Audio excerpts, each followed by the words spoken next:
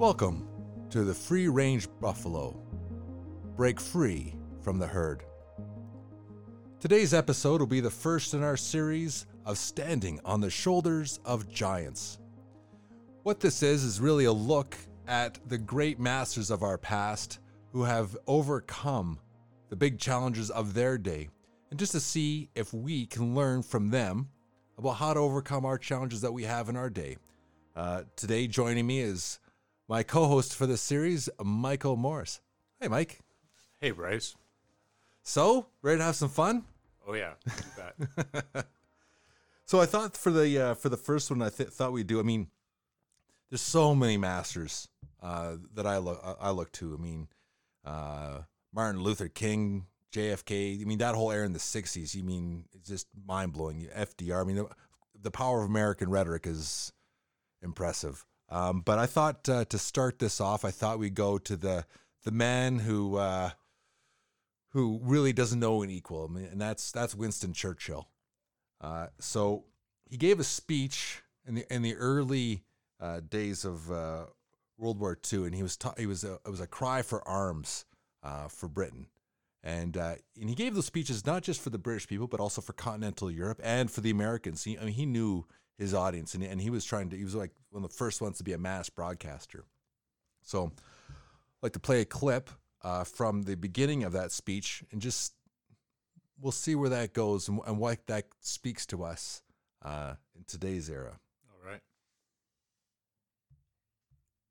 Alexander the Great remarked that the peoples of Asia were slaves because they had not learned to pronounce the word no. Let that not be the epitaph of the English-speaking peoples or of parliamentary democracy. Yeah. They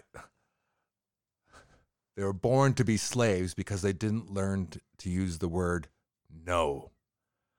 That really resonates with me. We're, especially as a Canadian, I mean, it's just almost unheard of to say the word no.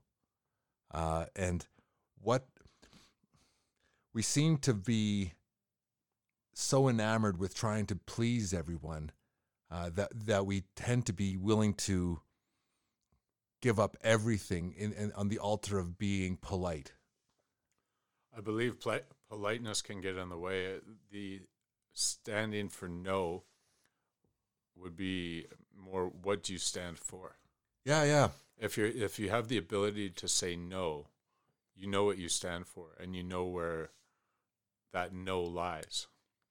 Right. It's not about being polite. It's about not pushing beyond that line in the sand, because you can be agreeable or amenable to something. Yeah.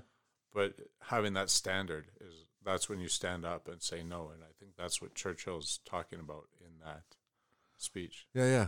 Well, and that triggers something in me, is something that's resonated. I'm not going to pretend that I invented it.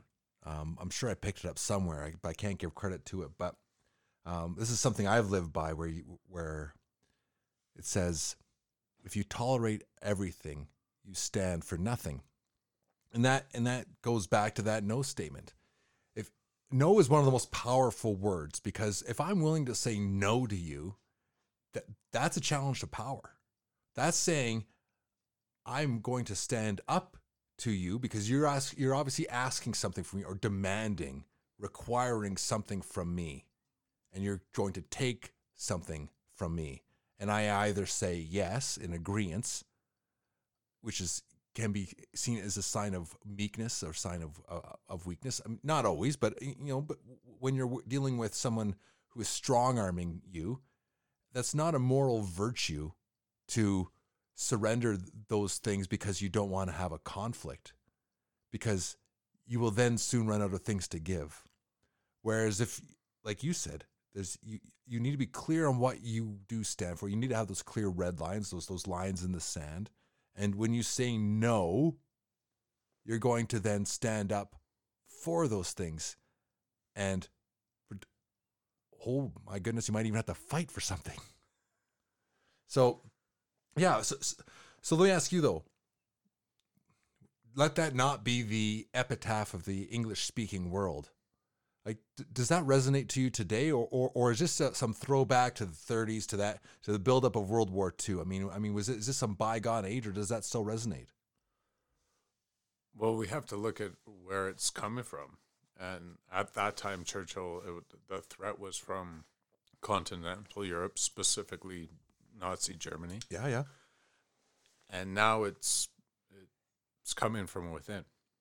Yeah. So the English-speaking world is eating itself. It's Saturn eating its baby is what I believe is happening right now. Yeah, Saturn eating its baby. Here, I'm going to give you a chance to explain that Roman myth.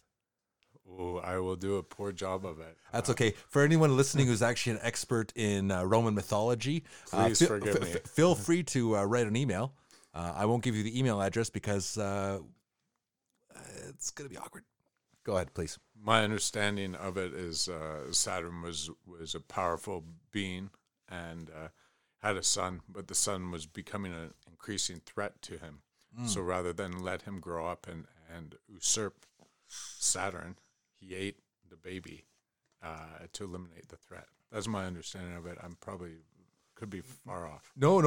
I mean, it's been bandied about here in the last couple of weeks. I think most definitely on the political talk shows, that metaphor of Saturn eating babies. So it's not the first time it's been bandied about, but it speaks to an ancient archetype, of they do this. It's like kind of a Grimm's take on it would be like the witch eating Hansel and Gretel, where there's the luring in of the innocents and devouring them. So Saturn in the Roman mythology, and there's, oh, forgive me, I can't recall the Greek one, but they all talk to this theme of being so afraid of the next generation that they eat themselves. I mean, it's as a matter of fact, the whole Greek mythology, which is the basis of the Roman mythology, is that the Titans who created the gods, so the gods themselves are the children of the Titans. They rebel against the Titans. They have a cosmic war, and they're imprisoned. So it's actually really baked into the Greeks, and of course the Greeks being one of the foundational cultures of our own society. So, well, it happens nowadays, and you see it. I saw it actually in time, but you see it now in the public media with the millennials and OK Boomer. But I saw OK Boomer, yeah. I saw a slide in Toronto, and it was talking about generations. Yeah, and it showed a Time magazine from each decade, from the 60s, 70s, 80s, 90s, even now, and each one at a period in that era had what's up with today's generation. They're lost. They're never going to be anything. They'll never amount to anything. I think it's a very natural thing. I think it's twofold. One, in the media is it sets people off against each other, which is always the brilliant way to sell your media product. Well, and it happens more and more, and the more we come to understand about people and human nature, the more people that want to exploit it are able to, and we're seeing that in social media and things. I think the other thing with intergenerational is we as a people become established, and you grew up in a certain time, right? And technology evolves, and ideas evolve and change and morph over that time. And who has the most new ideas or the new ways of thinking, because they haven't been indoctrinated about the old ways of thinking, are the younger generations. So I was having a think about this, and it's really clever you brought that up. Okay, so you have these intergenerational. So, going back to the Churchill thing, okay, saying no, and now we have this, we're eating ourselves, and I think because a lack of understanding of really what we are. So this loss, this being unmoored, which actually is one of the reasons why you and I are even sitting here, because we're trying to broaden our commonalities, our common discourse, trying to find ways and re-educate all of us about how our society actually has come to be, so we don't throw the baby out with the bathwater. But I had this thought about the these different generations, and it's really trying to get it before it slips away. The different generations are rebelling against each other, but really, what it is that the older generation they're no longer possibilities; they're actualities. They're set, but they're firm. They're like the older generations are always the foundation, okay, and they're the ones that we have to build everything upon. That's why in all cultures the elderly are seen as the wise, even the elder statesmen. These are the people that you go to for sage advice. They're supposed to be the ones to offer the wise counsel. But the younger generations, they're not actualities, they're possibilities. It also but they're unmoored. They don't have the foundation, but what they are is creative. They're inventive because they have to be, because they don't understand what they are, even the culture that they even exist in. They're not even there may be a product of it, but they don't understand it. But that's necessary in order for them to be more creative. And that's why they have this rebelling against the elder generation, because they don't understand. That's true. But it's also why when they go through their own life cycle as they reach into the middle age, and they've gone through and they've taken the responsibilities of their community and their own, and they become less possibility and more actuality. Then they become less creative and they become more set, because that's just the nature of their life cycle. And wouldn't it be something if we could all understand that? Because then you'd stop being so resentful. Instead of saying, okay, boomer.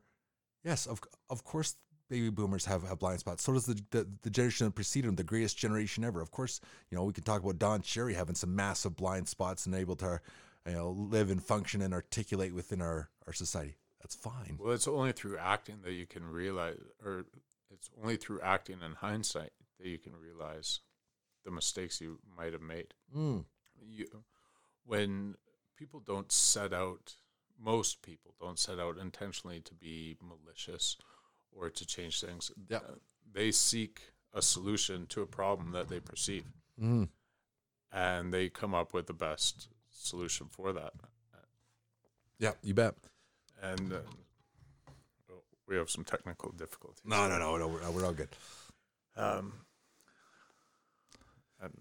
lost my train of thought. No, it's really, so bringing up, the fact that we have these intergenerational problems. We also have this fracturing of our society, really into this hyper polarization. People try to blame the media. Like everything, the media is not to blame. The media is just a symptom. They're trying to capitalize on existing fractures, exacerbating it to be sure, but they're also not driving it. But through a whole series of events and people who have been playing with fire or gasoline, however you want to, whatever word metaphor you want to use, we live in a very stratified time of hyper-partisan, where we live in these two different realities. And watching, because I'm not part of it, but how I characterize the very hard radical left, the neo-Marxists, and anyone who does, if you're even dabbling over on the left and you think, well, that doesn't exist, read Karl Marx, and we'll do a series on that. Read Karl Marx, and you'll realize what they're doing is actually just repeating what he said, verbatim. And if you want to see how that's ever ended, look at the Soviet Union. Read some of the stories that came out of the Soviet Union about the 60 million plus people that died under that regime. It wasn't because they weren't an advanced industrial society. That's why Marx could never actually be applied correctly, because that's always, I've heard that argument, because it could never be applied correctly in Russia because they were already too backwards. It has to be applied in a more advanced country like France or Germany. No. That's not what their problem was. That wouldn't have worked at that time anyways, when the idea was birthed.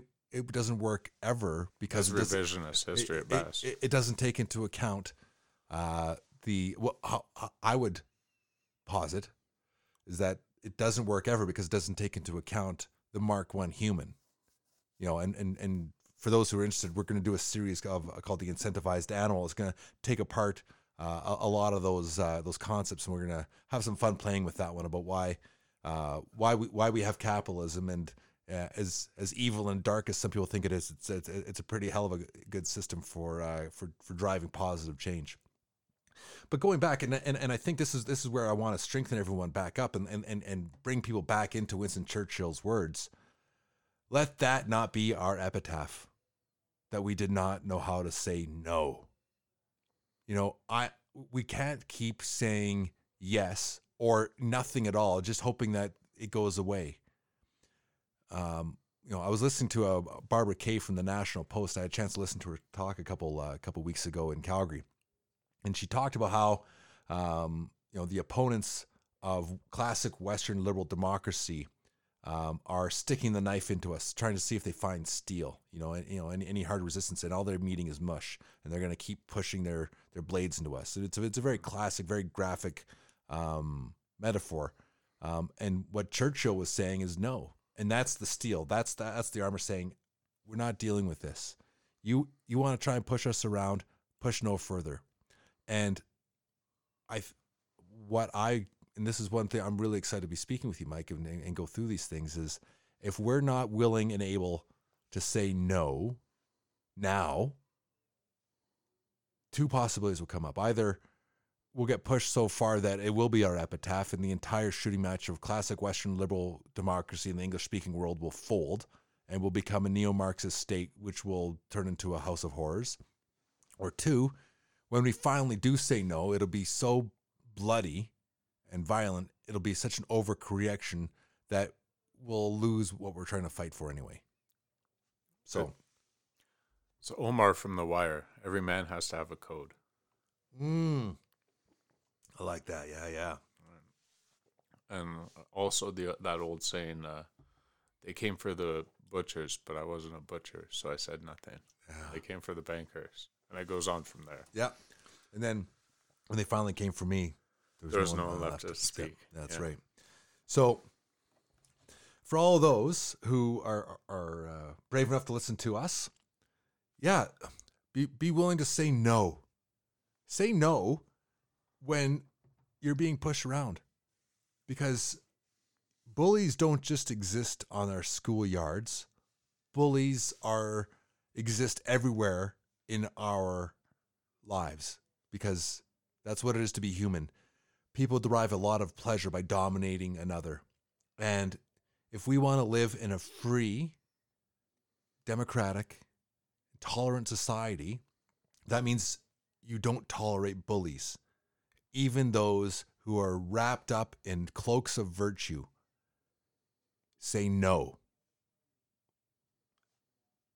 Any last words there, Mike? None.